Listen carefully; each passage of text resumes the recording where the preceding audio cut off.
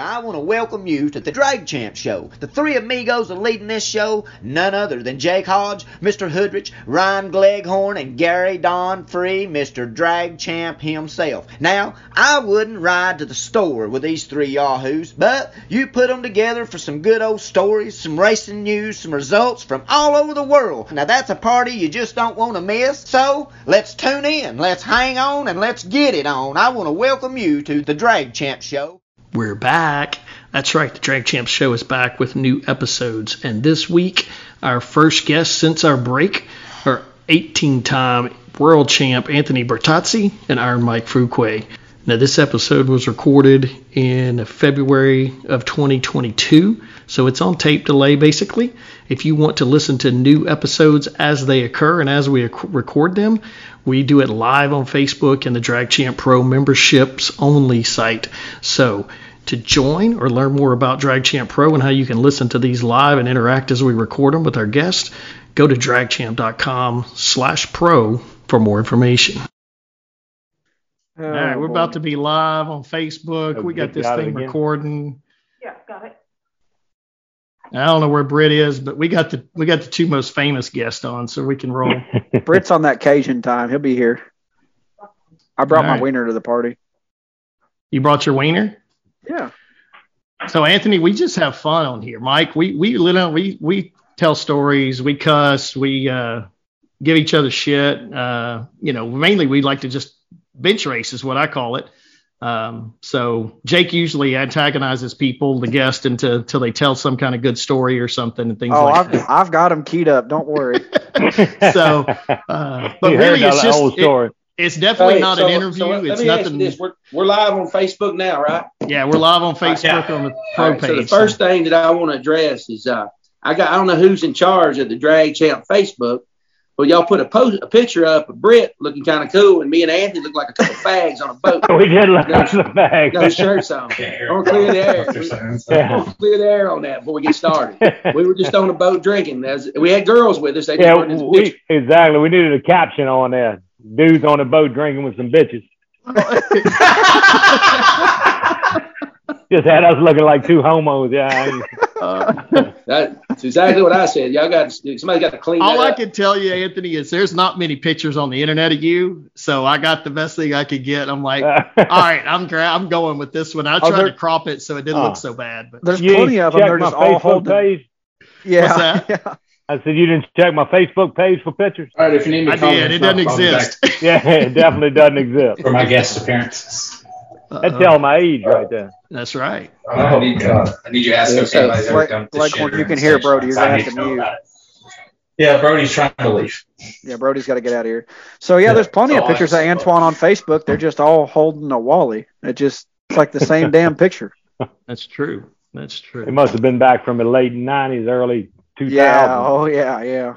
I forgot you're washed up. Didn't you win a world championship like last year or something? That's top dragster. It really doesn't count. Yeah. Well, it was. I'd call it a COVID championship. It was. I actually ended up with the most points. Yeah. At the end of the year. We're about to piss Mike off. I said top dragster doesn't count. Yeah, you had that. Mike's been there a time or two. So I feel like we should start this off because I saw a lot of posts about this recently on social media. What was it about Iron Mike's trailer when the races were over? What went on down there? I don't know about all that.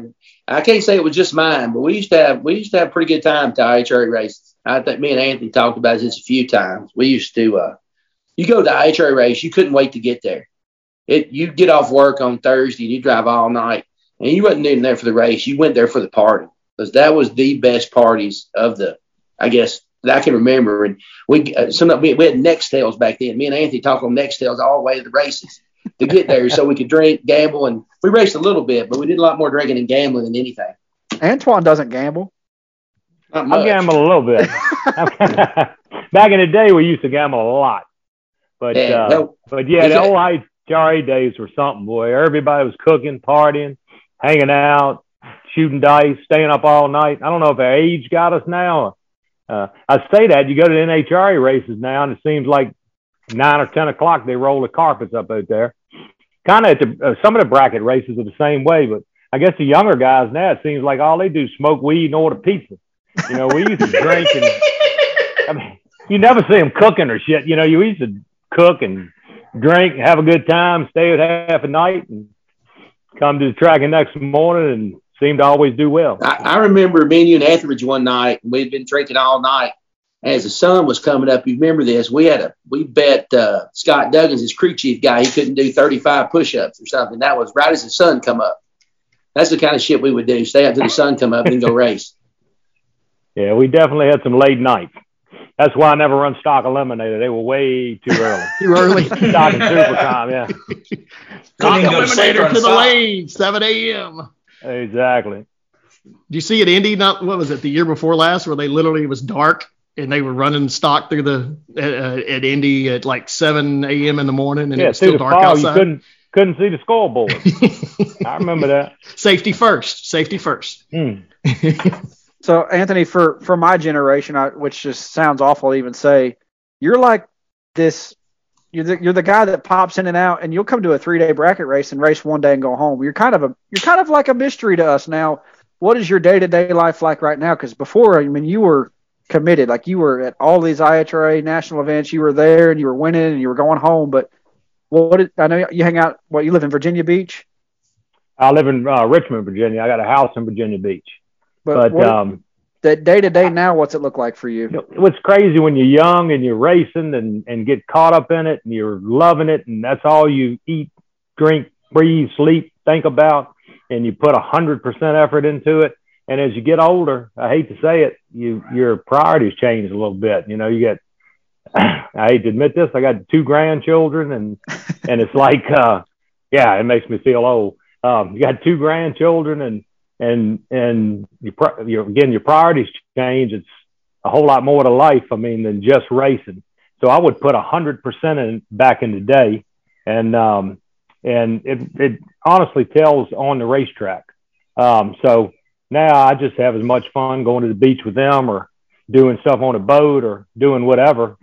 So I'll go to a bracket race, and the first day, if I ain't doing any good and don't have my heart into it like I used to, and, you know, I'll let John and all those guys take over, the guys that drive my cars, or like Cisco winning $1 million. I mean, that was crazy. I was at Virginia Beach on a boat. So if I don't put 100% into it, I'll come, hang out, still have a great time, love it. Don't feel like I'm going to win. I'll just move on, go do something fun. Well, Iron Mike, what about you, buddy? I know that you hang out in machine parts and wheels and everything all day long, but you still get away and have fun on a cigarette boat every now and then. And I quit when I stopped about 7 years ago. I bought that cigarette. Well, that's not even true.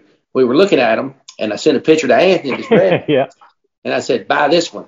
So he bought that when I went and got it. And then about, 6 months later, I bought a blue one just like it. So for the last 6 or 7 years, we've been doing all these crazy poker runs and doing all the poker runs. Yeah, we were actually winning a little money doing that. What the hell's a poker run? I mean, tell me how that works. Poker run in the boats like this. Me and Anthony get in, we take our shirts off, and then we get us 2 fine-looking bitches to get in with us. And it's always the same 2, don't get me wrong. And then we go, it's usually, if we're in Florida, for example, there'll be 10 different stops. And you open up a cold beer, you turn on the radio loud, and you haul ass to the first stop, and you get your card. And once you make all the stops, you get that night, you go play your cards, and the winner gets anywhere from $3,000 to $50,000, depending on, which poker run it is. So that we got to doing that a lot. And then from there, he bought him a house in Florida, so we keep one there. So about every other weekend, we fly to Fort Lauderdale, and we boat a lot now. That's about half the fun in the wintertime.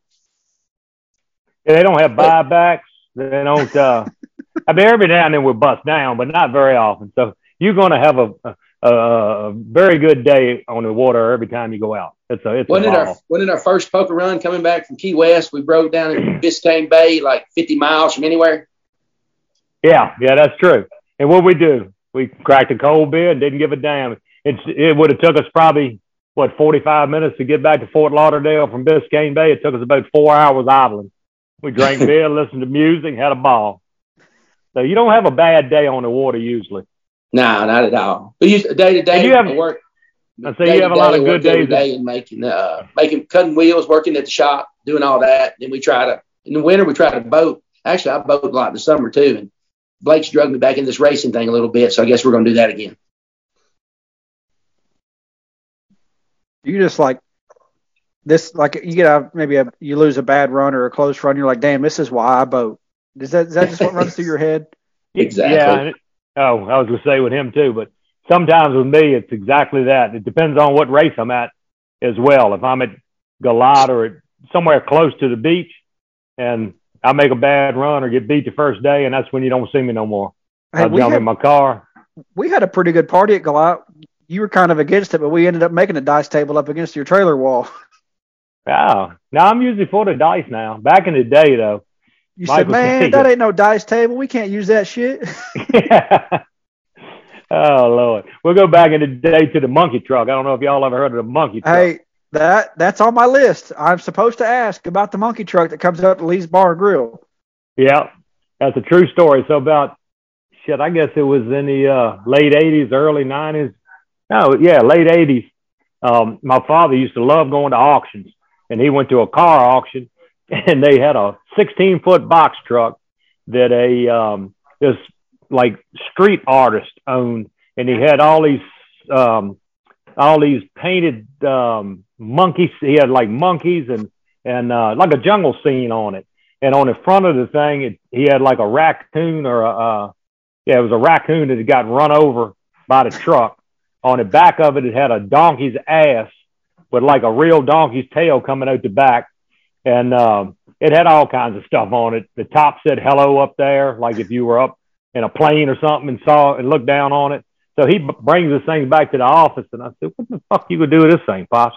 And he's like, I don't know. We can, haul sheetrock in it, do whatever. And then I got the idea. I said, I'm going to take this bitch to the racetrack. So Lee used to tow my rig around, Lee McLaughlin. And all he would do, he told me, he said, I'll tow your rig any way you want. I got 2 requests. Buy me all the beer I can drink driving there, and don't ask me to do a fucking thing on the race car. He said, I don't care if I had to screw a spark plug in for you to win the race. I ain't doing it. So he would cook and drink. And so I got a bar built in this thing. I took it to a guy. He built a bar in it. We put a crack table in it. We got a neon light made that said Lee's Bar and Grill and hung it in there. And I want to say the first race we took it to was West Palm Beach, a 5-day. And that year I had done a drywall job for a guy that owned a wine and beer warehouse. And the guy asked me how much he owed me when I was done. And I said, give me 100 cases of Bud Light. And we backed that thing up, put 100 cases of Bud Light, and headed to Florida. And that's a true story. And we used to party in there. It was crazy. So anybody that got beat first round was in Lee's Bar and Grill, the first round lounge, we called it. And that thing was around for a good while. I think I've seen Bastinelli post about it. First round lounge, yeah. Oh, yeah. Bastinelli was in there. Hey, I did get a hold of Britt, and he's in the bed sick, so he can't even pick his head up right now. So Britt ain't going to make it tonight. But yeah. We should have called he was just a conduit to make this happen anyway. I hate to make you feel bad. You guys are the stars. Yeah, he was tricking us into this. Let me rephrase that. Ryan, Jake, Mike, and Anthony are the stars. That's all I've heard about. Is everybody? Well, fuck, that's good. We can talk about him now. We can make fun of him. Let's tell. What's your best Brit story? Because I heard a few at the Million, and you guys had me rolling. So that's what started this whole thing about y'all being on the podcast. I have to go back on the Brit, but I got to tell you, you got to let Anthony tell you the one. I don't remember what it was. We was fucking around one day back when they had internet. I think they had there was drag race results as there is now, but I think they had one called Bracket News too that we used to mess with all the time. Yep. And I went on there one morning. I talked to him about every morning on the way to work on the phone. I got to work and I just went in there and made up this story that Anthony was testing the stalker on the airport. Thing got away from him and spun off the airport, hit a bale of hay, and it caught on fire. And it was just a crazy ass shit I made up. And from there, I think Anthony got donations from GoFundMe. I think the IHRA president called him. Tell him about it, Anthony. That's a true story. He makes this thing up. I had stopped on the side or pulled off the side of the road at this airstrip and tested my stalker because I had a problem with it. Thing got loose, like he said, hit a bale of hay, caught on fire. Fucking Mike says, burn all his hair off his head. I mean, made this whole thing up. This was way before internet or anything. So I get no people Facebook for sure. Yeah, no Facebook. All these people calling me, and the president, Bill Bader from IHRA, called me. He goes, he was worried to death. He goes, "What happened?" He goes, "I read about your accident on the airport runway, and your car caught on fire." And I mean, he was worried to death. I got cards in the mail. It was the craziest shit. This was something Mike made up. I mean, years. That was back in what, had to be in the late 90s. Should have had to be. I can't even remember when it was. I know it was just a joke. But didn't the preacher call you, want to pray for you? And all that's right. Yeah. The preacher called me, IHRA preacher. It was crazy. Sorry, preacher, it was a lie. It was definitely a lie. We've done some dumb shit over occasion. Like a buddy of mine, his nicknames are AB. He pulled in a Mockley one night in a rental car, and he run his rental car down the Mockley track, and I think he ended up spinning it out, hitting the front and back. He can tell you the story. I was gonna ask about this story, so this is good. Wait, you went all Jags with a rental car? Well, yeah, I guess I did. Yeah, Jags or John or one of the Coughlins, but no, it was a crazy story. So I used to go to a Mockley every year, and right by the airport they had this really good seafood place. And I love some Maryland blue crabs, and they always had Maryland blue crab, but they also had buckets of beer I would schedule my flight for happy hour, and I would go there on Thursday, get my rental, go right to the place, eat crabs, drink a couple buckets of beer. So I was not feeling any pain when I rolled into Mockley that night or that afternoon. So I rolled in, and I knew the track owner pretty decent, Ralph. And another funny story. The year before, I'd met Ralph, or maybe 2 years before, at IHRA race, and I was doing pretty good in the points. And Ralph says, "Anthony, if you win the world championship, when you come to Mockley next year, I'm going to have an airplane flying around with your name on it." And I'm looking at him like, "Who the fuck is this guy?" And I said, "That ain't going to happen." So I ended up winning the world championship. I come to Mockley the next year, and he's got an airplane with a banner behind it going, whatever year it was, world champion Anthony Bertozzi. I mean, it was actually embarrassing. But so he and I become good friends. And it was probably 2 years later, and I roll in the gate, and Ralph's at the gate. And he goes, "Scotty Richardson's doing a school right now." He goes, "Go up there and fuck with him." So I roll around the tower, and I see he's got a guy. He's trying to show him how to stage.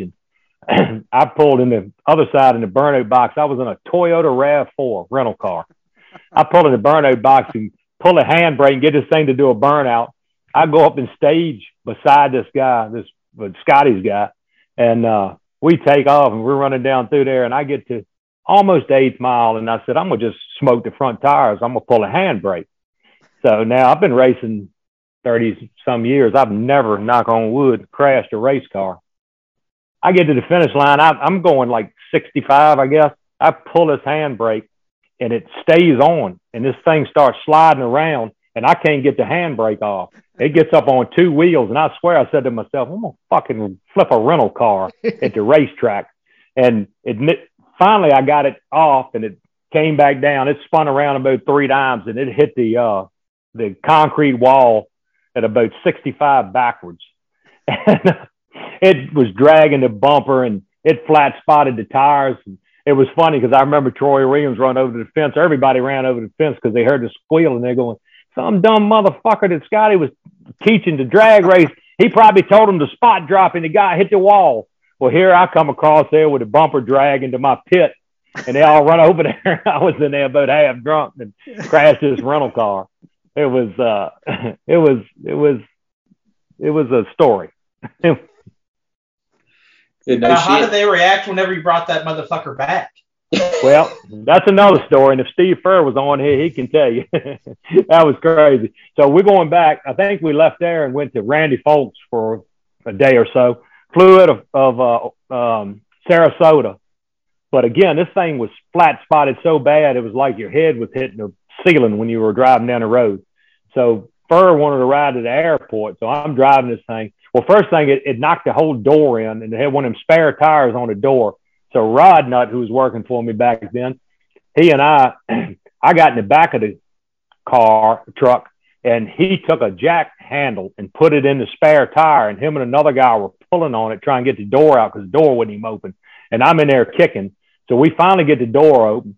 We go up to Napa and buy some touch-up paint for a RAV4 and screw the back bumper back on. It was a bumper cover. Screw and pop ribbon that back on, touch it up. And it didn't look horrible, but the tires were, like I said, flat spotted. So Steve Furr goes, there ain't no fucking way you would turn this thing in and they ain't gonna know. And I said, I got an idea. I said, when we get there, I said, let's get out like we're arguing. And I said, we'll get in a fight and like fucking wrestle around on the ground and shit. And they won't pay no attention to the car. And Steve's like, I ain't doing that. And so we get there and there's two guys. And I mean, it's beautiful sunshine, like 9 o'clock in the morning. And the one guy comes up and I get out and I'm like, man, it looks fucking cloudy out here today. I said, is it going to rain? Is it going to thunderstorm? I said, are these flights on schedule? And he's looking around the sky and he goes, yeah, I think everything's on schedule. And we're walking around the cars, we're talking, and Steve's talking to the other guy, and we're kind of just trying to keep them occupied. And finally, the guy walks around and he signs the thing and hands it to me. We leave. I'm laughing. We fly from there. We land in Charlotte. And when I land in Charlotte, my daughter's text me a couple of times going, call me as soon as you can. So I call and she says, the manager from Alamo has called, is looking for you, needs you to call him right away. And I said, oh shit, I ain't calling him. And so I get back home and I call him once I get back home and he says, you know, this thing's tore up. And I said, I don't know what the fuck you're talking about. There was two guys that walked this whole car with me. I said, I don't know what they did when they left where we dropped it off, but they signed off. They walked this thing. It was perfect when we left it. And about 2 or 3 weeks later, I got a $5,600 bill in the mail from them to repair it. And I made a bet, actually with Kathy was my girlfriend at the time. I made a bet with her. I said, before this thing's over with, I'll get an apology letter. And she's like, ain't no fucking way they're going to apologize to you. You're going to have to pay for it. And I said, I'm telling you. And before it was over, I still got it, a apology letter for Alamo. So, you know, I did rent a lot from them back then, but, you know, sorry we accused you of messing up the car, and our insurance took care of it. And, you know, appreciate you being a good customer. And so. I hope Alamo don't watch this. Yeah. Yeah, don't put my last name on it. But, that's your limitation. That was the one and only time I've crashed on a drag strip. Shit, they probably got your picture hanging in their office. Out of all you've made probably thousands and thousands of trips, never hit the wall, tapped it, nothing. No, never had a close call. Had a tire blow at one time going 150 or something, but it went on to the end of the track with no problem. But the rental car. While you're in a storytelling mood, tell me about the state trooper in Brainerd. Oh Lord, that was last year. Yeah. We don't have to go back in the Wayback Archives even. No, that one wasn't long ago. So what I raced Topeka the weekend before, and John didn't come, and he was coming to Brainerd, and my daughter was coming to Brainerd. So I left Topeka, stayed. I drove to Brainerd to pick them up. Well, whatever day it was, it must have been Wednesday, and they were supposed to get in like lunchtime. Well, Ross Larice had rented this party boat for like 100 people, catered party boat to go on a lake that afternoon. And it was leaving at like 4 o'clock and staying out till midnight. So we're supposed to be at this party boat at 4. Well, we were like 3 hours, maybe 3 hours from there. My daughter's flight gets delayed. So I pick her up at like probably 1:30. And we got 3 hours to drive to get there in like an hour and a half, maybe 2 hours. So I'm driving, and I'm telling you, they ain't shit out there. They ain't nothing but fields and them big ass fucking windmills. That's all you see. So we're riding along for like hour and a half, 2 hours. And I'm like, you don't see nobody. I'm like, fucking state. There ain't no police out here. I said, there ain't nobody in this motherfucker. So I'm in a rental car. I'm flying around this curve trying to get Ross, and then Ross had been calling me on the phone. How far away are you? I'm holding the boat. Everybody's ready to leave. I'm like, we'll be there in 15 minutes. Well, we're like 60 miles away. So I'm running, I think 96. I come around this curve right after I said, there ain't a fucking cop within 100 miles of this shit-ass place. And there's a cop. He comes out. I'm talking about smoking. You see gravel shooting out the back of this fucking thing. And I'm like, and then of course, we had been drinking a little bit. And I'm like, Lord have mercy. We ain't going to make the boat and I'm going to jail. And this dude pulls me over. And he's like, where you going in such a hurry? And I said, well, I'm going to be honest with you. You ain't going to believe this, but I'm a drag racer and I just flew in and I'm going to the drag strip in Brainerd. And the guy's like, give me your license and registration. And he takes my license and registration, walks back. About 15 minutes later, he goes, comes back up and hands it to me. He goes, can you slow this thing down and go on and make it to Brainerd? And I said, yes, sir, I can. And I got about 10 miles and we got about back to about 95 and made it to the party boat with Ross and them. But he probably went back and Googled you. Say, oh, yeah, he's not lying. All right. Yeah, he's a drag racer. Our asses would be at the damn slammer right now. 18-time world champ. Yeah, he's okay. He's pretty good. Yeah. How did you become Chef Anthony? Oh, Lord. Because you mentioned earlier you had a chef come with you, or you had a cook. So yeah, well, that started it out. Yeah. And he's actually the one that came up with we got like a famous recipe at the track called duct tape chicken. And Lee is the one that created duct tape chicken. So I'm racing one time and Lee comes to me. I'm in the staging lanes or something. I don't remember what it was, but I'm busy as hell. And of course, he's, all he does is drinks and cooks. And he's drinking and he's over there bothering me. He's like, Anthony, you got a meat hammer, like to tenderize meat? And I'm like, I got a fucking meat hammer. I'm out there racing. And he sees this roll of duct tape and he goes, I'll use this. And so I come back to the trailer and he's over there pounding this chicken with duct tape just to tenderize it. So he makes up this duct tape chicken and pasta. And I mean, it was really good. And I guess that's where the recipe came from. So he used to cook for us all the time. And then he had somebody in his family died and left him $1 million. And we were getting ready to go to a race. And he's like, Anthony, I just got my check. I'm fucking moving to Key West. You're on your own with this rig. So Lee moved to Key West. And that's when I got riding. I just started carrying the stuff around. But I've been around cooking. My mother and, I'm from Italian family. So I've cooked all my life and I really enjoy it. And like Mike said, we used to cook at the IHRA races, either Cummins, myself. You walk by Kenny Martin, had that he had some like 1870 refrigerator that he turned into a smoker with smoke coming out of it, cooking chicken. And we just always did it for years and just enjoyed the shit out of it. I really you never left the racetrack back then. You didn't leave. You got there. You didn't go out to eat, nothing ever. And everybody was like a family back. I mean, like I said, you just moved from pit area to pit area. Or, Cummins might say, okay, we're going to cook jambalaya and whatever tonight. All of y'all come over, and there might be 40 people in there. It wasn't ever 5 or 6. Yeah. Fucking Cajuns. Yeah. Now, they cook some good Cajun food now. Yeah, that's how I got it all started. Yeah. Iron Mike, what happened when the lightning hit the motorhome in Michigan? Oh shit, that was beside me, actually. We were just up there one night. It was the very first IHRA race in Martin, Michigan, actually. And hell, it was just a big thunderstorm coming. I remember being in the motorhome and hearing it sound like a bomb went off outside and walking out. And I think it was only 3 or 4 trailers down. If I'm not mistaken, I think it was Glidewell's motorhome. Lightning hit it and blew the damn roof apart on it. That was a pretty crazy deal. I don't think nobody got hurt, but it was damn sure spooky. That's as close as I've ever been to lightning, I can tell you that. You've been pretty close to fire a couple of times, though. Yeah. Just not lightning.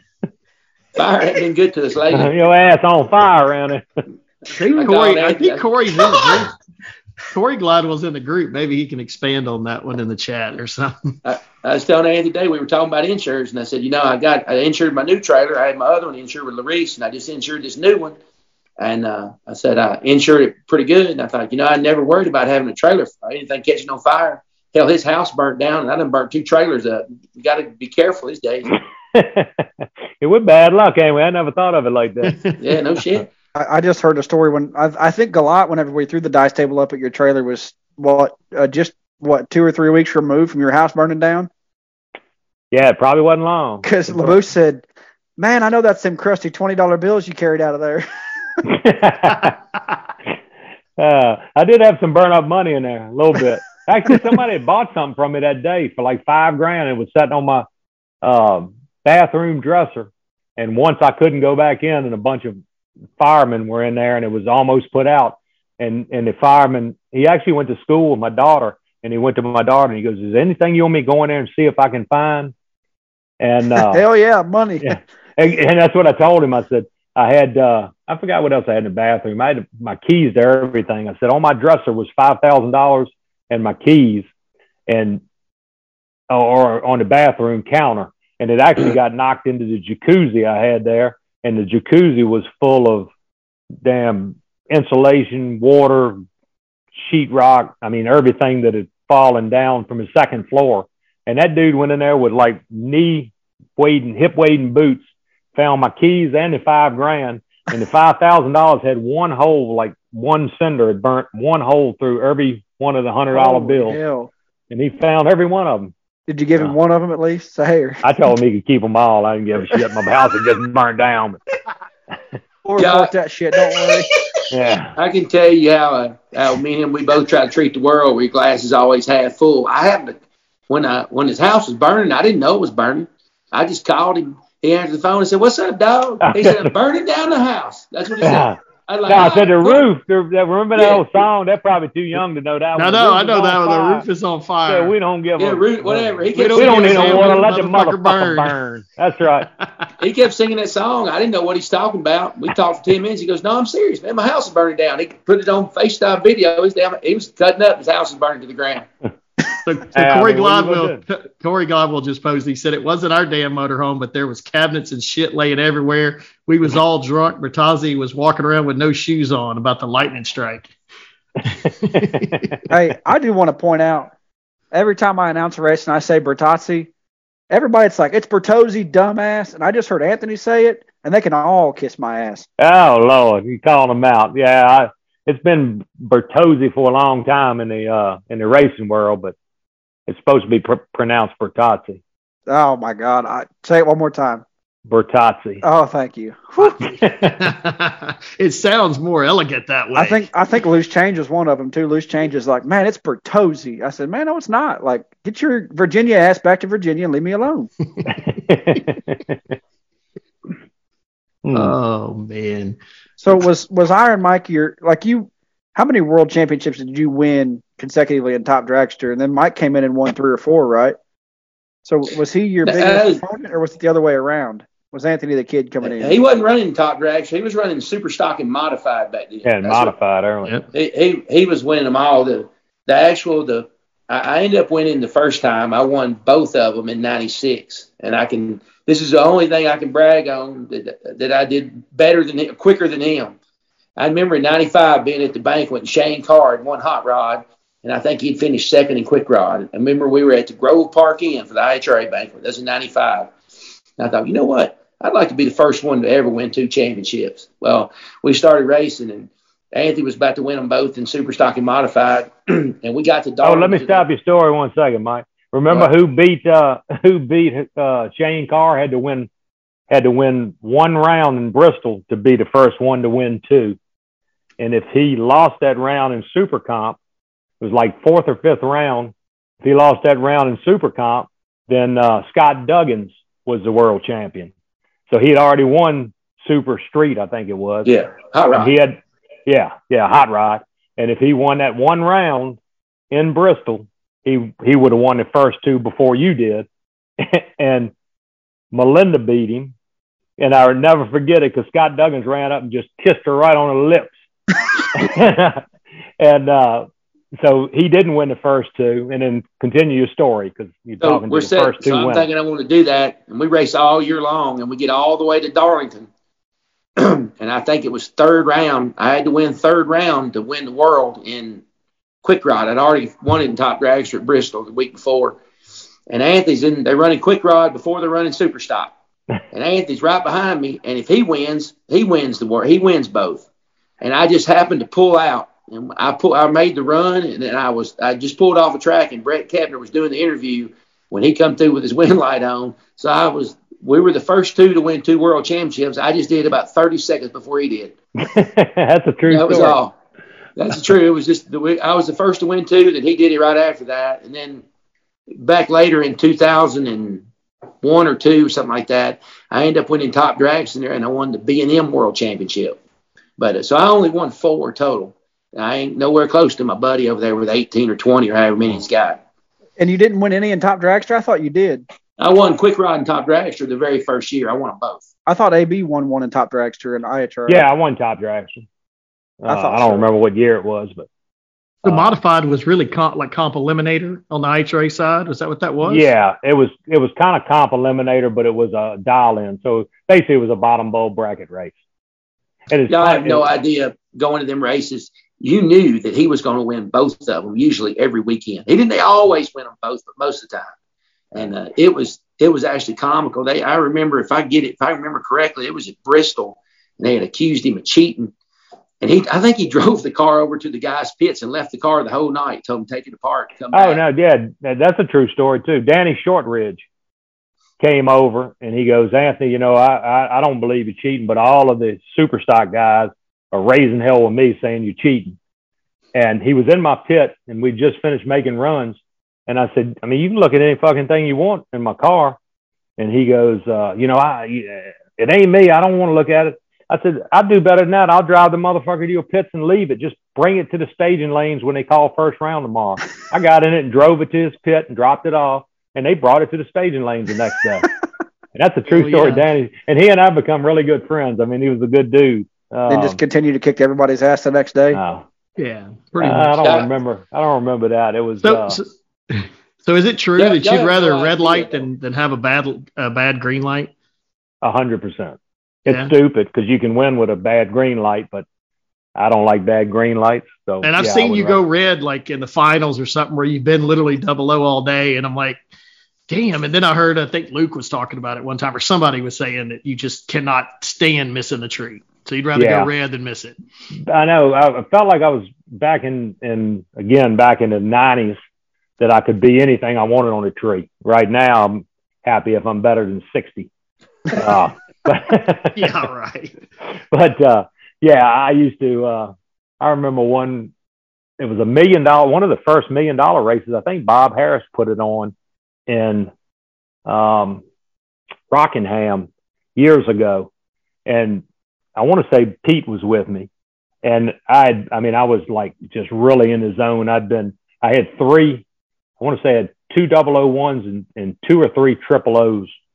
And Pete's like, fucking add some to the box. And I'm telling you, add some. And I want to say I did add a couple of thousands, but I didn't add what he wanted me to add. And I got to 4 cars, and the guy was like 40 against me, and I turned it 1,000 red and I was sick about that one. But most of the time, I would rather be red and just get it over with than to be late. Hey, he didn't add a couple. It either had a 3 or a 7 at the end of it, so he had never had a couple. Yeah, exactly. It had to be 4. Yeah. I'm a little superstitious. I'll tell you, if Peter Biondo tells me to jump off a fucking building, I'm going to win. I'm jumping off a fucking building. I'll roll a couple in if he tells me to roll a couple in. So I'll tell you a quick Peter Biondo story. Oh, yeah. So, oh, boy. Yeah. So, Jimmy. Did you hear, hang on, Anthony. Did you hear the story he did on our podcast where he talked about the strip club in Bowling Green or something? Must not have. I need to get Facebook and start listening to podcasts. Well, no, you don't have to have Facebook. You just have to have a phone. It don't need just on Facebook. I got a phone. I got one right here. Yeah, we got the drag. Have Brittany look up the DragChamp show for you. Who was actually told that story? Who did he say could tell that story? It wasn't Peter. Oh, I don't remember. I don't remember either. I'll have to figure that out for you. But anyway, he told it got it detailed. so your Peter story's got to be pretty good here. Well, this is when I first met Pete. So I used to bracket race all over the country, and you could run 2 cars at all the races, except Moroso, West Palm Beach 5-day, and Bradenton. They would only let you run 1. So I'd carry 2 cars with me everywhere I went. And I had met Jimmy DeShoe by then. We'd been friends for a while. And I was going to West Palm Beach.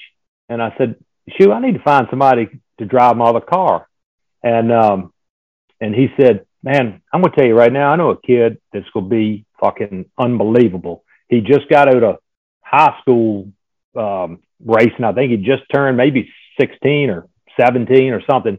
He just started racing race cars.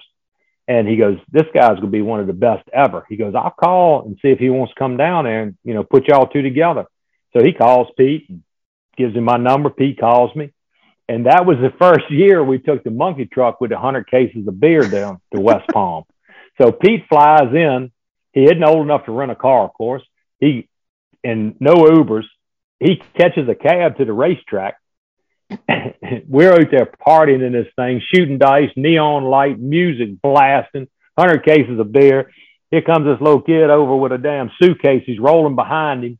He's straight out of New York. He's got this rat tail hanging out the back of his head, and he's asking people, he goes, hey, y'all know who Anthony is? And like I said, we're up in there shooting dice and shit. That's the first time I ever met him. And he came there to drive one of my cars, and he and I become, of course, really good friends. And he's driven until he, you know, started a family. He used to drive for me all the time. But that was his first experience with us racing with the monkey truck in West Palm Beach. It was crazy. We had some times where he turned out to be pretty good. He did. Jimmy the Shoe was pretty good at picking him. There was no question. It was really something to see him in the top dragster car at Indy. That was impressive. Yeah. Yeah, the final, he's like... something he's never said he had been that fast ever. And he's just like, yeah, okay. Yeah. Well, first he calls me because it went like first run he lifted. About 8th mile, he said it was just didn't feel comfortable. And he called me and he goes, can we slow this thing down? And I said, I mean, we can, but you ain't going to qualify. And then after a couple of runs, he got really comfortable in the seat. And I mean, you can look at his runs. He was 00 every round. And then finally, he called me and he said, you know, I'm pretty pumped up. He goes, I'm going to roll a couple thou in. I never forget it. He was 012 and took less than 8,000, 7 or 8,000. Yeah, I announced in the dark, dial 610 to lose a double breakout by a couple of I announced that lap and I was like, holy shit, that just happened. Yeah. 610. You could tell he was so focused on winning that race. Oh, my God. He wanted to win top dragster there so bad. That's when I cut my leg. That's right. When I cut my leg because I was entered and couldn't go, and I called him to see if he wanted to go. It's unreal to see what he's done. Yeah. It is crazy. And then just jumps in a bracket car and wins 10 and 20 grand, just shows up. You know? Every time he shows up. Yeah.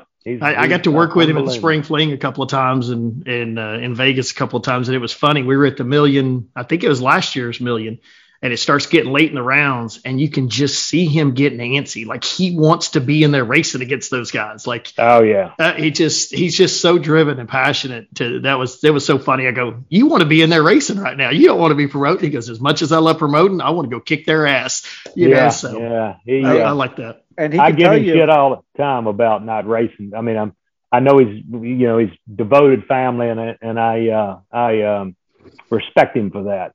Right now, but I'm like, Pete, take off the $1 million races, the 500 grand, there's a couple of them, go ahead and kick the shit out of them and go 4 times a year. And he's focused in the flings and the family, and when he can get away, he does. But he's the best there ever was. What's so magical about all your cars? Because it seems like whoever you throw in them, they're turning on win lights and winning nationals and $1 million races. He doesn't let anybody that sucks drive those things. Is that what it is? Yeah, I don't know. It's crazy. Some of the people that just jump in and win. I mean, I do try to get good drivers, and I've got some really good drivers. But I don't know. I don't know if it's good karma, good luck. I don't know. It ain't the cars.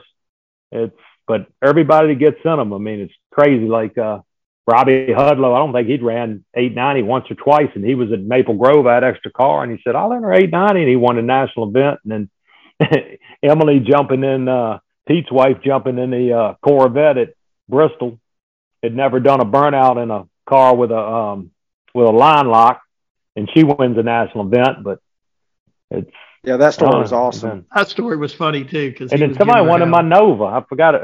What was his name? Oh, Cisco. Steve Cisco, yeah, he won a meal or something in the Nova. Well, that was pretty nice. You're sitting there on the beach, and he calls you and tells you he won you whatever. What did he get, 400 grand plus or something out of that deal? Actually, what was crazier than that is we've been out on a boat all day, and I forgot. I was like, shit, today's the million, ain't it? Whoever I was with, I was telling, and I said, let's turn it on at first. But my daughter was there, so I called Brittany. I said, how's John? It was like 3rd or 4th round. And she's like, oh, John's pissed off. He just gave it one light back 1,000, fourth round or whatever happened. And I was like, fuck. So, and then it dawned on me. I said, damn, Cisco's there. I said, how's Cisco doing? She goes, I don't know. Hang on a second. This is no shit. She opens the motorhome door and she goes, the battery charger's on. I don't know if he's in or out. And so I got back to the house and it was probably 6th round in. I turned it on and he was still in. And of course I watched it from there, but I didn't talk to him going into the race or until it dawned on me, days a million, and turned it on or called her. Hey, we've seen people exhausted at the racetrack, but Cisco, after win number 2 in as many days, was fucking beat. He was done. Oh, I could imagine. And the way he did it, the car was damn broke. What they do, throw 60 pounds in it, like 8 cars? Yep. Yeah, the rear was broke, like a bunch of gears in the rear were broke. So he thought it was spinning or something. Yeah. They thought it was spinning, and it was the rear just slipping the rear until it caught the gear. I don't know how it didn't. If you saw a picture of the rear, it's unbelievable. I helped him push it backwards after the winter circle, and it was like click, click, click, chunk, click, click, click, chunk. Yeah. I'm like, oh my God. What's crazy about that is you're at that race where there's literally 700 cars or whatever, and probably 500 plus of them can just print tickets. And he's out there holding 8, a 10th, whatever, in a door car. Yeah. Adding 60 pounds, doing this, doing that. That story is just unfreaking real. Like, you when just they say it's your day, it's your day. That's one of those gives everybody hope. Yeah, maybe I should stay them extra 2 or 3 days after I miss the tree the first day and go get on the fucking boat and say, y'all can have these things. So whenever you about cut your leg off, was that the shark bite? Yeah, that was the story. But actually, it was a new house I built in Virginia Beach.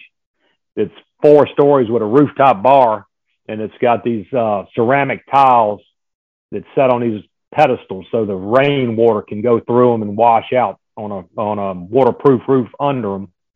And one of the tiles broke, and I fell down in the little hole, and that tile just cut me pretty good to the bone. Just wasn't a great white, though, huh? I like the shark bite story way better. Shark bite sounds it does sound way better. Kind of sounds like your stalker catching on fire and burning shit exactly, burning all the hair off my head. Hey, you two are the ones to ask what happened to what was the demise? Ryan probably knows because he likes history, but what was the decline of IHRA? What happened?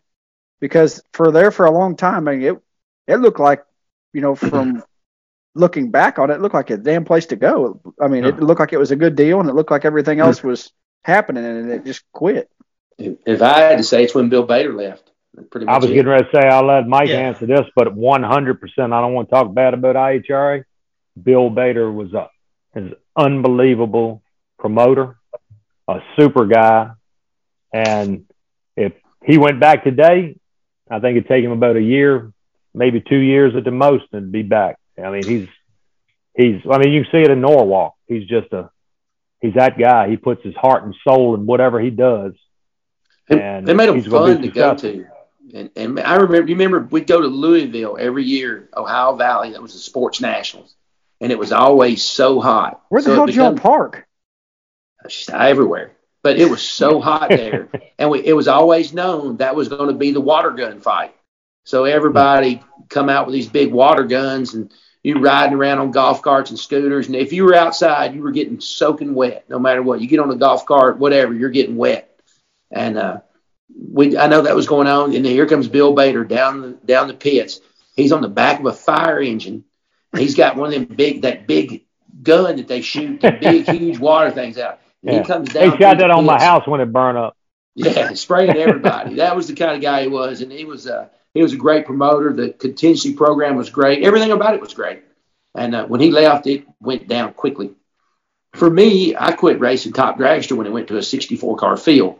And, I had a real fast one. And back then, I had an all-aluminum 632 and 2.4s. Back then, that was a lot of shit. Now, everybody's got one. But you just go, all of a sudden, it was 64 cars, and you were racing against bracket cars. And I felt like it was a lot of money to be spent and added around to the race. And I just quit doing that, got a super gas car, and then as it went down, I went over to NHRA, and I don't know, I think everybody did the same thing. Anthony did the same thing. He just kind of quit going. When the contingency program died, all the money died. We just all quit. Well, one thing I liked about IHRA in the beginning was I actually used to work pretty probably like Mike's working now. but I don't work it like that anymore. But I would work, you could go to a IHRA race and you could actually get there if you wanted Saturday morning. So they would give like 2 qualifying runs Friday, 1 Saturday morning, and run like 2 or 3 rounds Saturday and finish on Sunday. Where NHRA back then used to be Thursday was sportsman qualifying. So you were Thursday, Friday, Saturday, Sunday at an NHRA race. So that's what first had me going to IHRA.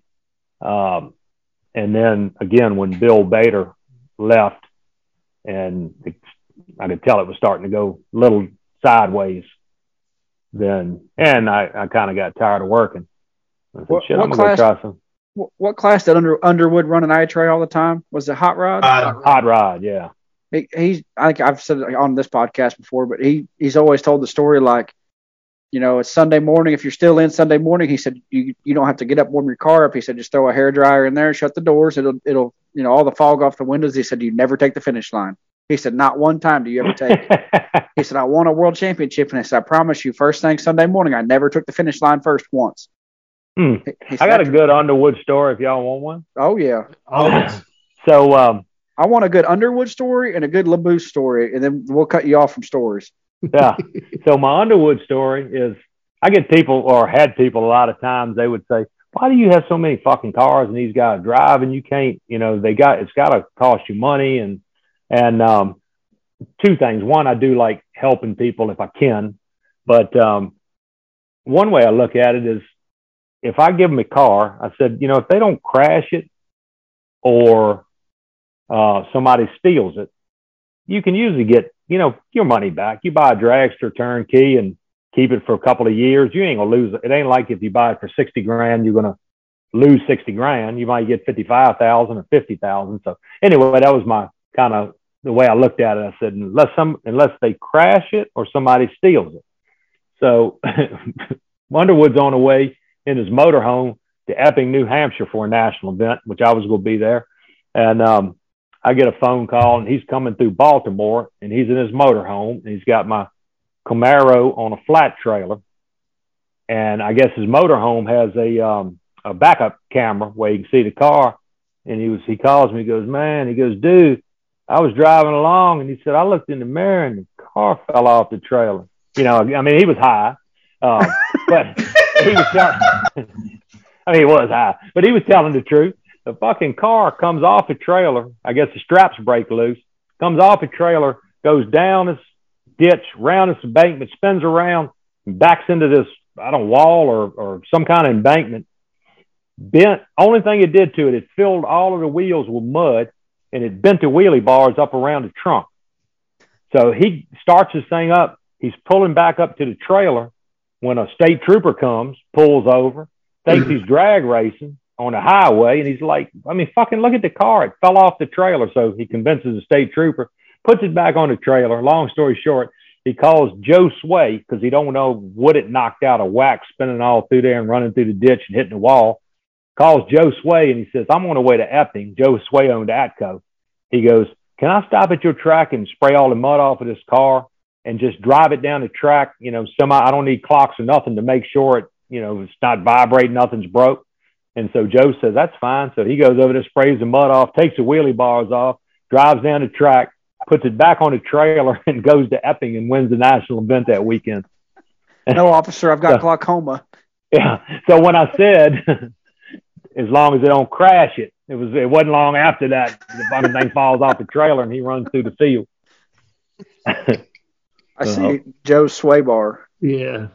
So talking about LeBouf, so Chris Galletti was still trying to figure out how, I think drunk LeBouf took his parachutes and pulled them on his dragster and hung them over his trailer back door. And that's not how that happened. Sober LeBouf says I had nothing to do with it. No, drunk LeBouf was at the same Galat weekend. We talked about the dice table. LeBouf was in pretty rare form that night. Normally LeBouf gets to a point where he just goes to bed. Well, this time LeBouf got to that point and decided he was staying up. And everybody that he knew, and even people he didn't know that night that had their trailer door open, had their damn chutes pulled on their dragster. So, and he closed the door behind it with the chutes hung over. Some of them, yeah. Some of them he did. Some of them he just left them out. And then the next morning he's not feeling too hot. And he comes up to the fence. He said, Yeah, he said, I'm going to talk to Drunk John. He said, hey, I ain't going to see him for a while. Sober John, he didn't do that. That was definitely Drunk John last night. He's going to pull out on the racetrack, and I think it's maybe the red car. One of them, I think, might have just an exterior power on and off. I'm not sure, but somebody shut it off as he's pulling in the water box, and he just said Yeah, I don't know how to answer that one. I like sober Laboose at the racetrack when we're racing for big money like that, but I've seen him pull a parachute or two. And I'm not talking like 5 or 6 parachutes were pulled that night. If you had a damn parachute, if you had a damn parachute and your car was not locked up in your trailer, it was pulled out. Hey, maybe he was working for the safety safari that night, making sure everybody's shit worked. Make sure everybody knows how to pack a parachute. It was kind of like schooled by Laboose. That's right. Oh, Laboose. Well, Mike, you've been quiet.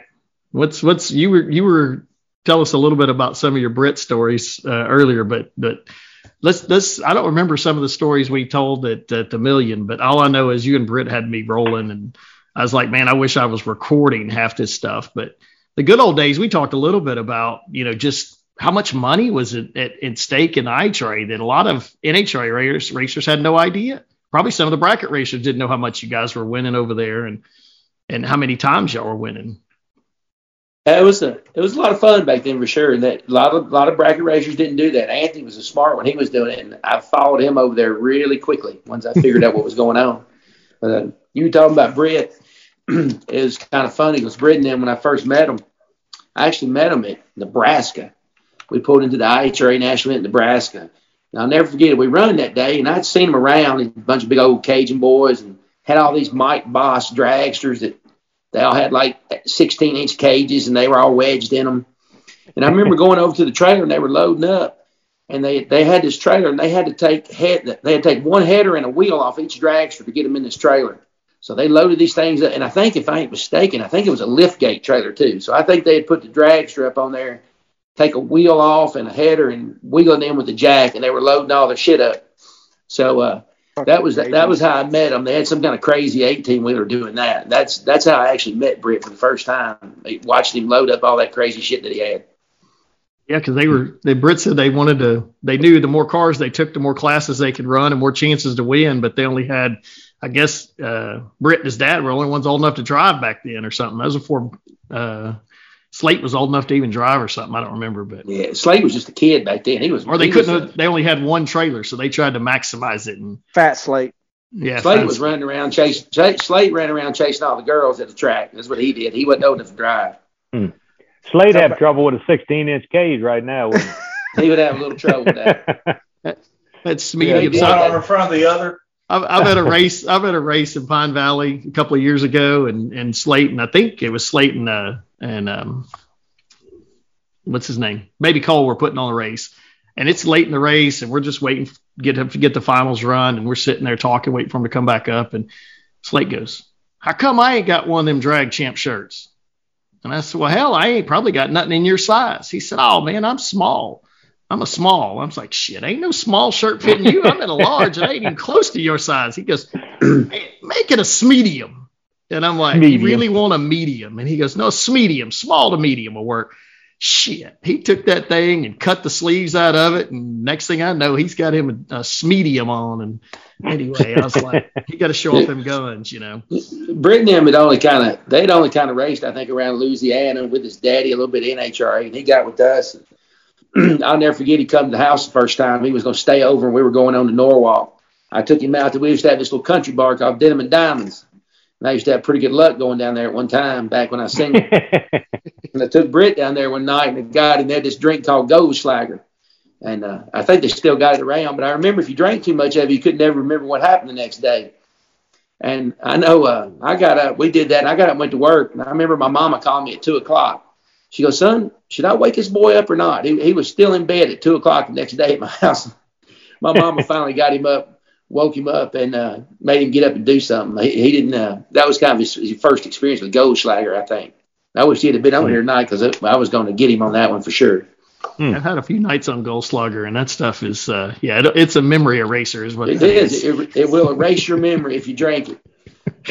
We had a lot of fun. We rode around and drank a lot. We did a lot of racing. I think one of the funniest times. Me and Britt, we were racing for the top dragster world championship, and we was always fucking with each other somehow.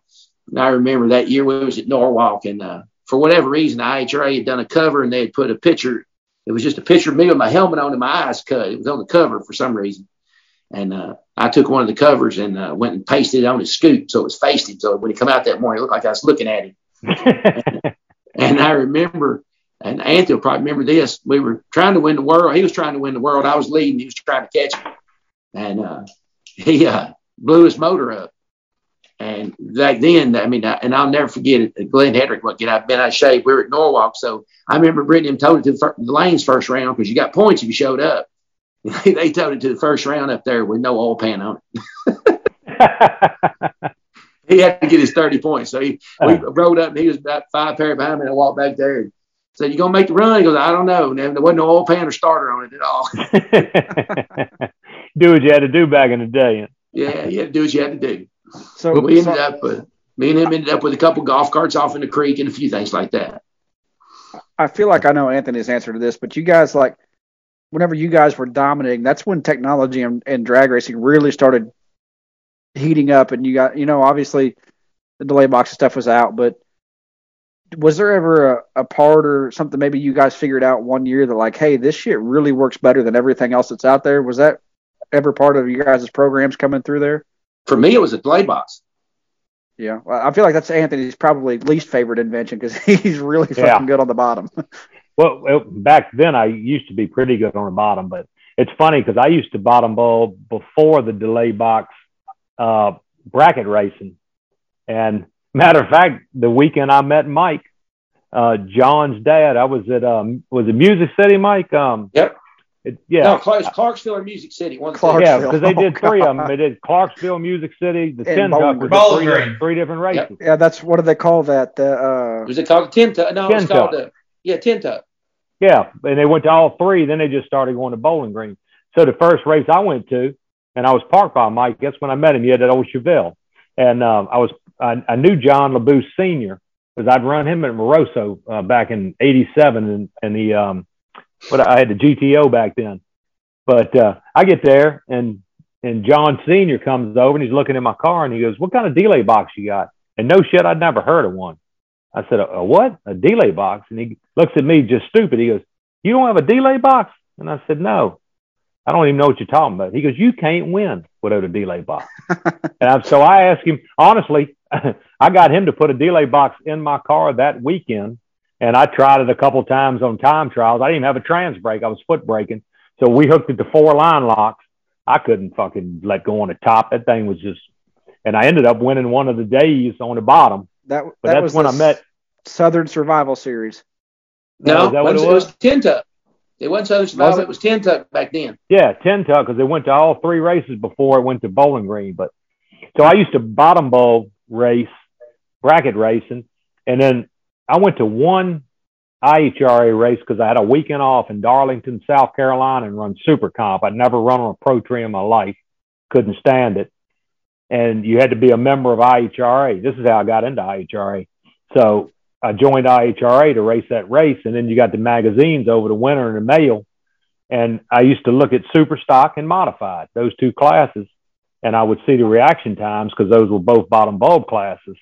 And I'm like, holy shit. So I called the IHRA tech guy and just asked him, I said, super stock and modified, how the fuck do I sign up for that? And he said, what kind of car do you got? And I said, well, I've got a dragster. And he said, well, you can run a kind of dragster and modified. And then he said, you got to have a door car for super stock. And I said, well, what kind of door car? And he goes, what kind you got? I said, I don't have one, but I'll get one. And that's when I ended up building a super stock for IHRA just to run the 2 bottom bulb classes. That's the Camaro that Blake has now, right? Yeah. Mm-hmm. That car is a huge piece of history, and I know some people know, but for a while BUC was Bertozzi, Underwood, Coughlin. Yeah, because Kenny owned the transmission or something in it. But that was Buck. We called it Buck Motorsports. Here's the way that started. I was at the house one day, and Kenny was there. Yeah, it started with you. That's right. I called Anthony, and I said, hey, what are you doing that old Camaro? And he goes, nothing. I said, why don't we let Kenny drive it? I said, I got this motor and stuff over here. So he sends a car over, at my house. Me and Kenny put the motor and tranny in it and delay box and all, and started racing. And I was getting a good percentage of it too. And then Kenny blew my motor up. And then I was down disintegrated. That's right. It was nothing. Then all I had had left was a delay box in it. And I was getting a percentage of it with the delay box. And then somehow it ended up, I was totally out. But I was in it for a while. It was profitable for you. He was working for Jigs. Kenny was. So when Mike's motor blew up, he called John. He's like, John, I need a motor. He goes, ship me a motor over here. So that's when it changed from Fuqua to Buck. I got it back. When I finally got it back for Blake, it had a motor in it. So I called John. He said, you just have that. Yeah, he did. That's right. But, he just left the motor and said, take it and race. So you're talking about the delay box, kind of the same as him. I was at the local track, and I'd been winning a bunch on the bottom, quite a bit, really. But I remember going up to Union Hill, and there's a guy up there that won every weekend almost. His name's Tommy Lewis. He still races this day. I consider him one of my heroes. He won. He hit the bottom when they had a five bulb tree. And on 5 bulbs, there was nobody better. He counted all 5 bulbs, and he could just kill them. But they come out with this delay box, and we go up. He comes over, and he goes, Mike, you got to see this delay box thing. He's quite a bit older than me. And he shows it to me, and I said, well, what's it do? He said, well, you can let go on the top bulb, and it counts down. So I went back over and sat on my trailer, and I'm like, the fuck good is that? What do you want to do that for? So I just sat there about 30 minutes, and I thought about it, and it kind of clicked. I'm like, oh, fuck, that makes sense. That would work. So I raced that night, and I went home that Saturday night, and I will say I was 17, maybe 18. Must have been 86. No, must have been 18. And I come home, and I checked on what it was, and I went in and told my dad, I said, I need to borrow $867. He said, what for? I said, well, I need an MSD, a 2-step, a trans brake button, and I need to get Jim Mitchell, my guy here, to put me a trans brake in this thing. So I'll pay you back in 2 weeks. I said, either I'll win it or I'll just give it. I'll pay you back for working. So he gave me the $867, and we went and bought all this shit. And I bought an Ed Quay 3-digit delay box. And I remember going to Clarksville that Friday night. I got there early, and I tried this thing and tried it. And I couldn't let go on the top. It didn't make no sense to me. I've been hitting the bottom my whole life. And I cut it off, and I won on Friday night. And I remember my dad going, you don't need that fucking thing. You don't need that delay box. I said, oh, Dad, this is the real deal right here. Go to Music City on Saturday, and they don't have reaction timers. And you just keep taking 200s out till you went red, and you put it back in. And I won Saturday night with that delay box. Then I figured it out. I think from there, I won 7 weeks in a row at Clarksville after that with the delay box. And I'll never forget that. That's how I learned about it. That was the biggest thing for me. It made it. I remember it that year at the Hill, they got a petition up, and at the banquet, they had a petition on everybody to sign it to put blinders on the tree so I couldn't cross over anymore. And so they did. They signed it, and they got this petition, so they put blinders up. So during the winter, I went to work, and I drilled me a bunch of aluminum plates out as restrictor plates. And I went up there and tested and got me one that would run 748 on the 750 index. And I won the first 4 or 5 weeks they had it, and they took the blinders off the tree. But that's what I remember about. So for me, it was a delay box for sure. So Mike, that first delay box, did you have a calculator to do the math to do the crossover? Because I tried that shit. Absolutely, you had to keep a calculator. And I remember they were so mad at the Hill about it that I'd cross over and look at their bulb. People couldn't stand it, right? Yep. They had this guy up there, and he was a friend of mine, and still is. I don't know what happened to him. His name was Reverend Mopar. Him and his wife raced, and he was the crew chief. And I remember I was married to my first wife, Terry, and I pulled out in the track. He hadn't put his dial in on yet. I pull out back in the burn box, and he pulls out and backs in. And there was no dial in. I call her over. I said, what's a dial in? She goes, I don't know. She goes, it's written in Roman numerals.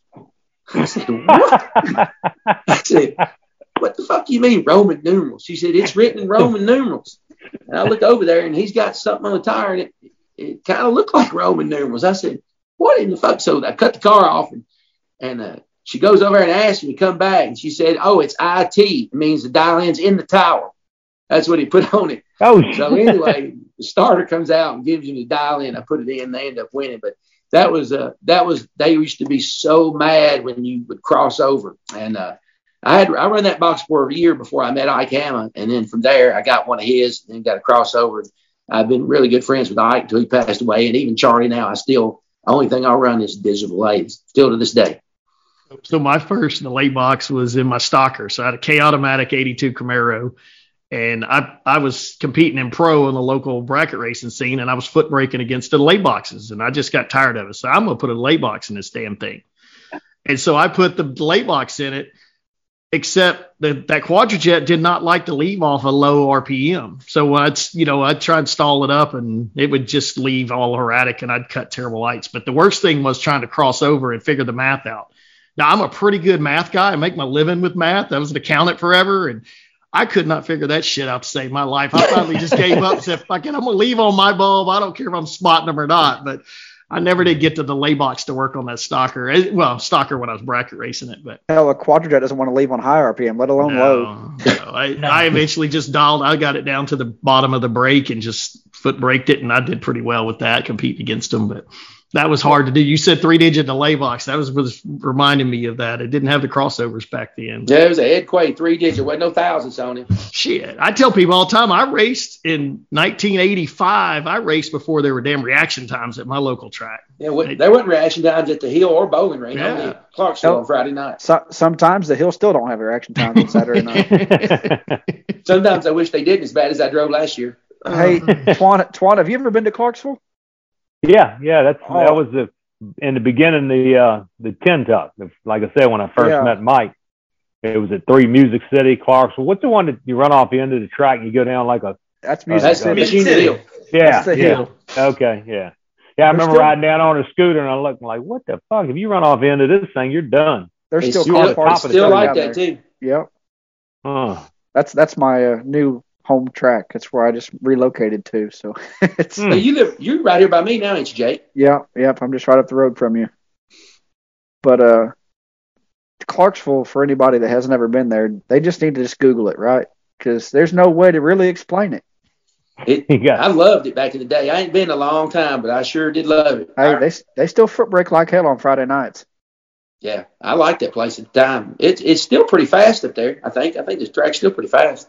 I mean, if you want, it's one of those tracks. Like if you want to find out, how good your stuff is, you take it there because you walk up there and the starting line looks like they're repaving the interstate up there, but that's probably the best working track I've ever been on, and it makes used to always be no damn sense because, I mean, you get food poisoning from the concession stand, you get herpes from the ticket shack chick, but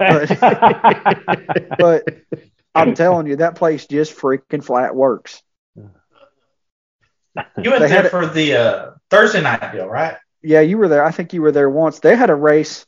That on the flyer it said if you buy your tech card before the national anthem, it's $50. If you buy it after the national anthem, it's $150.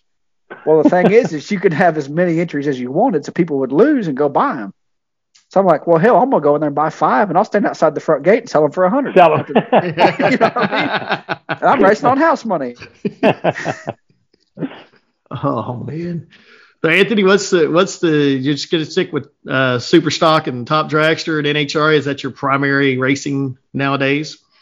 Yeah. This year I didn't decide. Every year I say I'm not chasing the points. And then you start winning like 3 races in a row, and you have to chase points.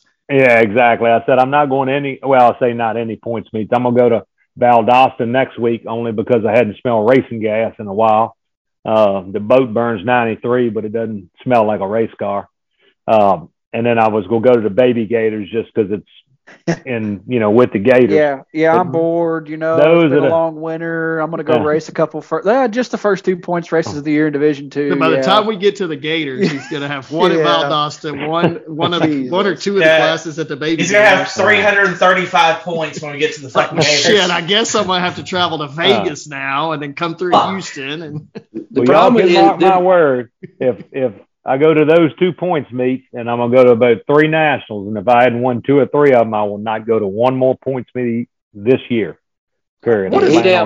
Those points have messed up a couple of my boating weekends. I ain't real thrilled about it. Yeah, exactly. This is what I keep telling him. I say, man, you won 18 world championships. Nobody's going to care whether it's 19 or 20 or 18. Let's go boating. Hey, once you get once you get up in the teens, nobody cares anymore.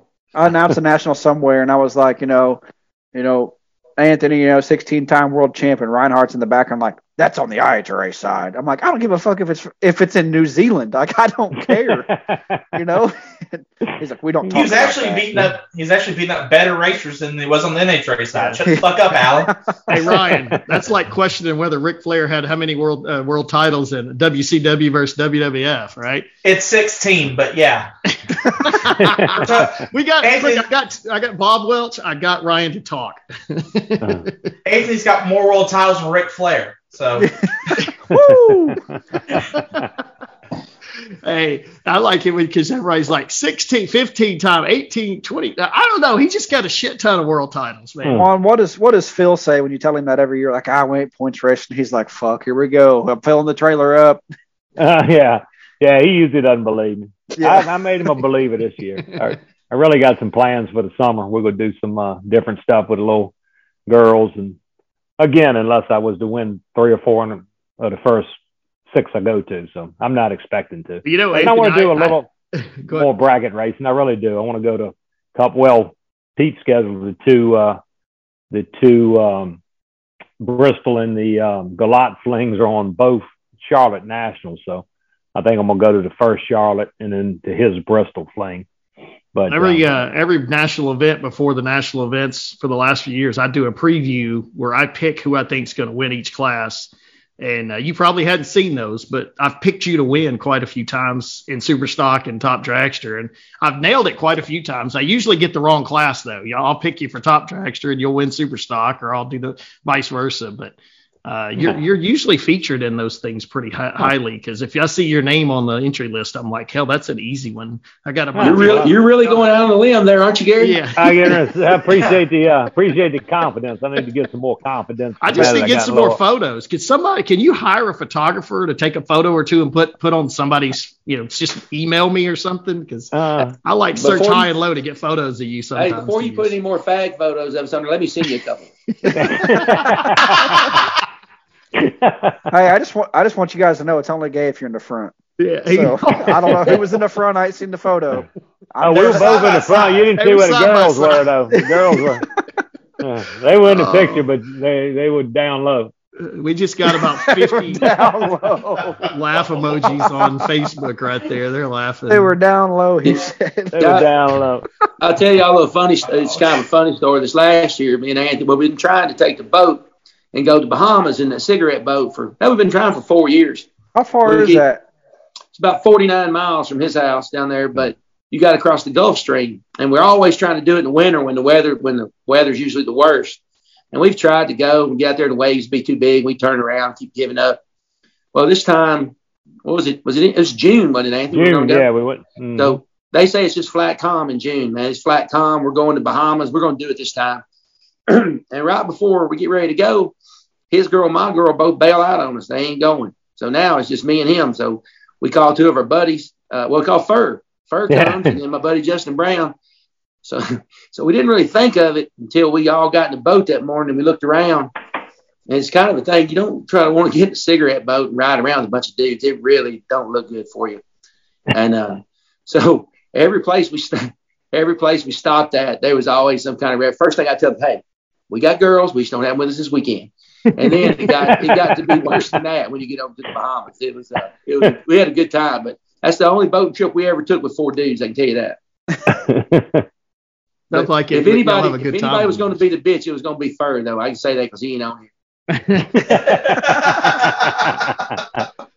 Oh man! So Mike, you got obviously a day job that keeps you busy. You and Blake running FTD, building custom wheels for Harleys and dragsters and drag cars. Troy, you got to include Troy. Okay, but you're now more bracket racing as we talked before the show started. Is that what y'all's kind of focus is? Yeah, I quit for 6 or 7 years, and then Blake got started, kind of drugged me back in, and I think I raced a couple times 2 or 3 years ago, 3 or 4 times, 5 times last year. I reckon we're going to do a little bit more. I'm going to try to go to 5 or 6. He's going to race a bunch, but I'm going to race a little bit. I still want to do some boating. I just want to go when it's a lot of money. If I get lucky and win another one, I want it to be a lot of money when I win. I don't really give a shit about going to race for $5,000 or as sad as this is. I don't really give a shit about going to race for $10,000. If I win one, I want it to be a big one. You need to be a Cisco. Yeah, I want to be like Cisco. So how is the big money? I mean, it is literally big money out there now with the guaranteed million this year and 500Ks and all that. Is that changed? They all gone. Is it? Well, this year there may not be any millions, but how's that changed racing for you guys? Do you see it, is it tougher now? Is it just what's different than what y'all were doing 15 years ago? I don't know if it's tougher or we suck worse. I'm not really sure, but I think it's tougher. Yeah, I told people as they started doing more of the guaranteed millions and guaranteed 500Ks and all that stuff, I said, it's going to bring bigger money into the sport. And I say bigger money, just people that have a lot of money that don't give a shit how much it costs they just want to win that million. And it's going to bring more people like that into the sport. And, of course, they're going to buy the nicest equipment and, nowadays you can buy all the nicest stuff you need to be competitive. You just got to let go or hire a driver that can let go. But I just wanted to win $1 million. You came close, Jake. Can y'all believe Jake actually led the top 10? He told me forever he cried because he won a 10 grander and didn't make the top 10 list. And then he actually freaking led the top 10 list. He was number one on it one week. Jake, did you win Moroso or runner up? I semi'd and won in the same day. That's what I thought. I was there for that. And that was really cool because I can tell you, and Andy will agree with me, there was Moroso was always, that was the biggest one for me always. Well, and that's what I told Fred, the Canadian that was with me. I know he's been to a couple of the 5 days before they stopped, but I was like, dude, I got out of the car and I was like, I just won the fucking 5 day. Like, I don't give a shit what I did at Montgomery the week before, but I won the fucking 5 day. And like, I was standing there watching you when you did, and I could say that back when it was going on, that's the one I looked forward to all year. And me and Anthony talked about it many times. I'd have probably not raced the whole year to just go to the 5 day. Well, and if they gave you the choice. And I almost didn't even go. I almost dropped the rig off and flew home because, I had a bunch of stuff going on here. His future wife wouldn't let him. And she was like, hey, Easton's got school. We need to be home, this and that. And I was like, listen, I'll do whatever. I want to go to the damn 5 day. And that was your first one, right? That's my first one ever. And now here, and you guys will enjoy this. Alan Galat said, "Oh, we're keeping track of points. We're gonna crown a 5 day champion. We're keeping track. The track's not doing it, but us old heads, we're keeping track." I said, "Okay." I semi'd won and lost 5th round, and they only had 3 races in the same number. And I thought, hell, I just won the last 5 days championship. I ain't heard a damn word from Alan Galat. I ain't heard a damn word from him. I'm like, did I just win the last fucking 5 day championship? I'm telling you, man. You looked at the points every day, and of all the ones that I won, that was the one. I run it up to Brian Folk once. I never won it. I think Anthony won it 5 or 6 times. It was the one I always wanted to win that never did. And that's why we went back this time. I wanted another shot at it. And if they had it next year, I'd go back again. How fitting was it that Skinny Kenny got the last win? But didn't he win the Saturday race? Yeah, him and Troy. Yeah, in the final. Yeah, it was way cool. That was really cool. I thought that was nice and very fitting because they had both had tremendous success over the years of that thing. So I was trying to get Anthony to come the whole time. Of course, when I'm calling him there, he was wishing he came after he did. I know. I wish I would have. I don't know what I was thinking. That was actually one of my best memories. Was '87 was the first year I ever went, and we towed a flat trailer with a GTO down there. And the first day, Friday, I won. And it's funny that night. I said, going down there, I said, if I could win one of these days, I don't give a fuck if I won not one more round, one other round the weekend. I just like to win one day here. And I won the first day. So then you go to bed and you're like, fuck, you're leading the points at Moroso. And, you're all pumped up. I got beat first round the second day, the third day, the fourth day, and the 5th day. I never lost, never won one more round. You spoke it into existence, you got to brother. be careful what you wish for. I said, if I just win one race down there, I don't care if I win another round. It's I funny. sure didn't. I didn't know that. The very first year I went was '87, and I didn't win in Moroso, but I won the first day at Bradenton of the 5 day. I won the very first time I went down there in my Chevelle with a damn turbo 400. I didn't know you won the same. I didn't remember you winning the same year. I won that was Friday, my first year to go. 87. And I wish I could have went to that back in the day. Me and Jake weren't even born in '87. Yeah, we were -6. Y'all don't remember that. Yeah, we were -6 at that time. We were. They're young pups. I still got the gold medal and the trophy still, and the checks on the wall. And that's one of my favorite ones of all. And that's what I don't think at my shop, like my $90,000 check that I gave me for a semifinal is still at Dave Kinney's house. But by God, my 5 day trophy is at my shop on the counter. I remember you asking me to take. You asked me if I'd bring it home for you. Hell, I'm glad you didn't. Yeah, no shit. Yeah. Damn, you talking about today, you want to hit on a sad thing that I can say that burned up in my house. All of my racing trophies were in a trophy room. The only thing I lost was the grandfather clock I won for winning the 10th anniversary. It was in the upstairs living room in the house, and it burnt to the ground. The house had burned down. That was the only racing memorabilia I lost was my grandfather clock from the 10th anniversary of the 5-day. That's crazy. I remember walking into Skinny's house and seeing his. I'm like, man, that's just freaking awesome. Yeah, that was some good time. Kenny won a bunch of them things. Well, guys, we've kept you an hour and a half. That's a little longer than we normally kept. So we'll let you go. And we definitely appreciate you guys coming on, entertaining us and entertaining all of our DragChamp Pro members, which is just our membership program. And it's been amazing talking and listening to all the stories and stuff. But any parting shots before you go? Any one last story, one last thing you forgot? I do have one last question. Got one. I heard Antoine already throw his hat in the ring. Mike, who's the best ever? Well, look, you can go about it. I tell you, there's a couple that are really, really good. I'm going to be honest with you. They ain't even won 18-time world champion. Oh, easy now, Mike. I'll let you ride on the boat, and we can still hang. Well, we found out who was in front. Hey, let me go and tell you this. I got my own room down there in the Florida house with my own TV, my own picture on the wall, so I had to say that. He does have his own room down there with his own picture. He ain't lying. So his mama gets him a picture for Christmas. Gonna get a picture of all of us in the boat. So she gets it made, gets it framed, give to him, and I'm driving the fucking boat. He's in the passenger side. She didn't know when she made it.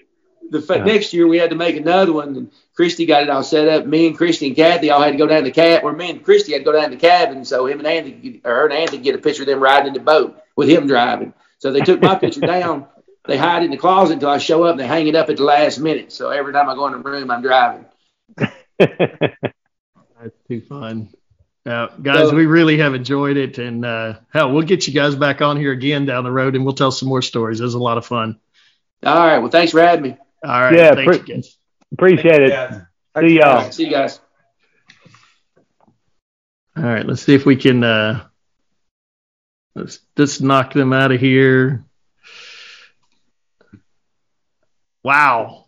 LaBouse is pissed off at me because I told the parachute story. He doesn't know Gullit. He told it already in the comments. Oh, I know. Yeah.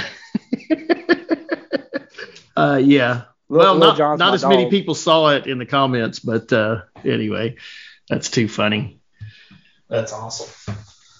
Well, Ryan, Blaze, and Bob were just blowing you up in the Facebook Live comments because I know they're my biggest fans. I get it. They don't know what's coming though. I heard a rant is coming, so anybody's first off, hold on, Jake. Guess what?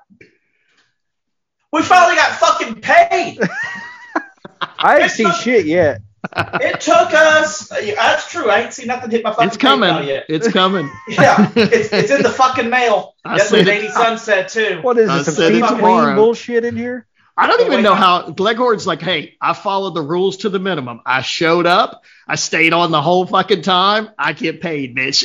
Hey, Gleghorn, he must work for Tulsa Raceway Park because I ain't seen our fucking paycheck yet.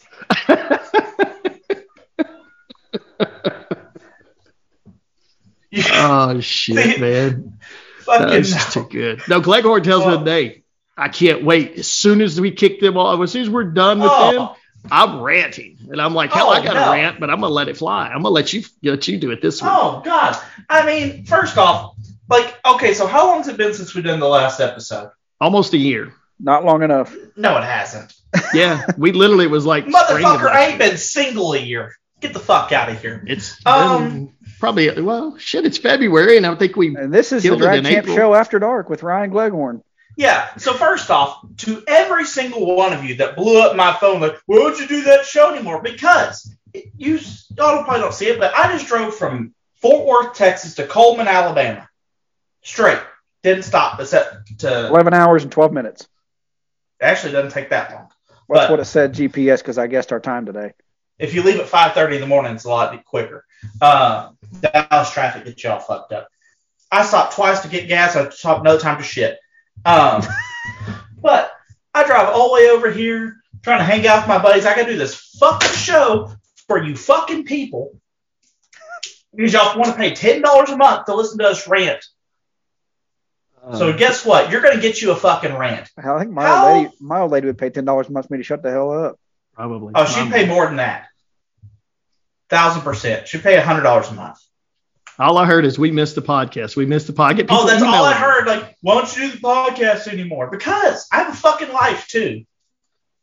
Nobody understands. I think it's just it's an hour and a half, all you gotta do is just log on and listen to people tell stories. Man, fuck you. Okay. Hey, guest number 2 is Poo Poo Pasquale, or else I'm not doing it. Poo Poo's on here. Yeah, I know. He said he paid $20 a month, maybe 30. And I paid for him and his old lady. And I want whoa. I just want him to get on here and you know what I mean. Monday. Dude, I can't keep from watching those. Like I just watch one, I can watch more. Like, well, I actually don't feel very good, but my mama didn't raise one, so I hop on the podcast. Thanks, Britt. So I have plenty to do, and I actually have a job now.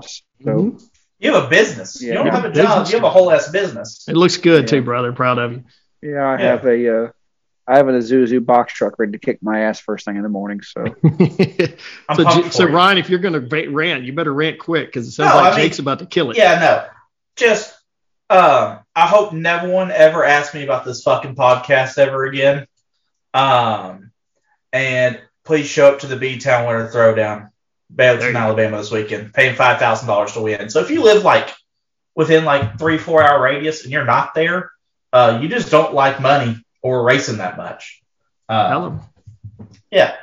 I mean, I've got people flying in from North Carolina, Maryland. Got a couple of texts today. Some people from North Carolina are driving. There's a lot going on. There's going to be a lot of stuff. We're giving away a bunch of entries, a bunch of money. Got ass loads of prizes. I got shit showing up every day over here. It's going to be a good time, whether you're there or not, but you should be there. I'm probably within 4 hours, but you can kiss my ass.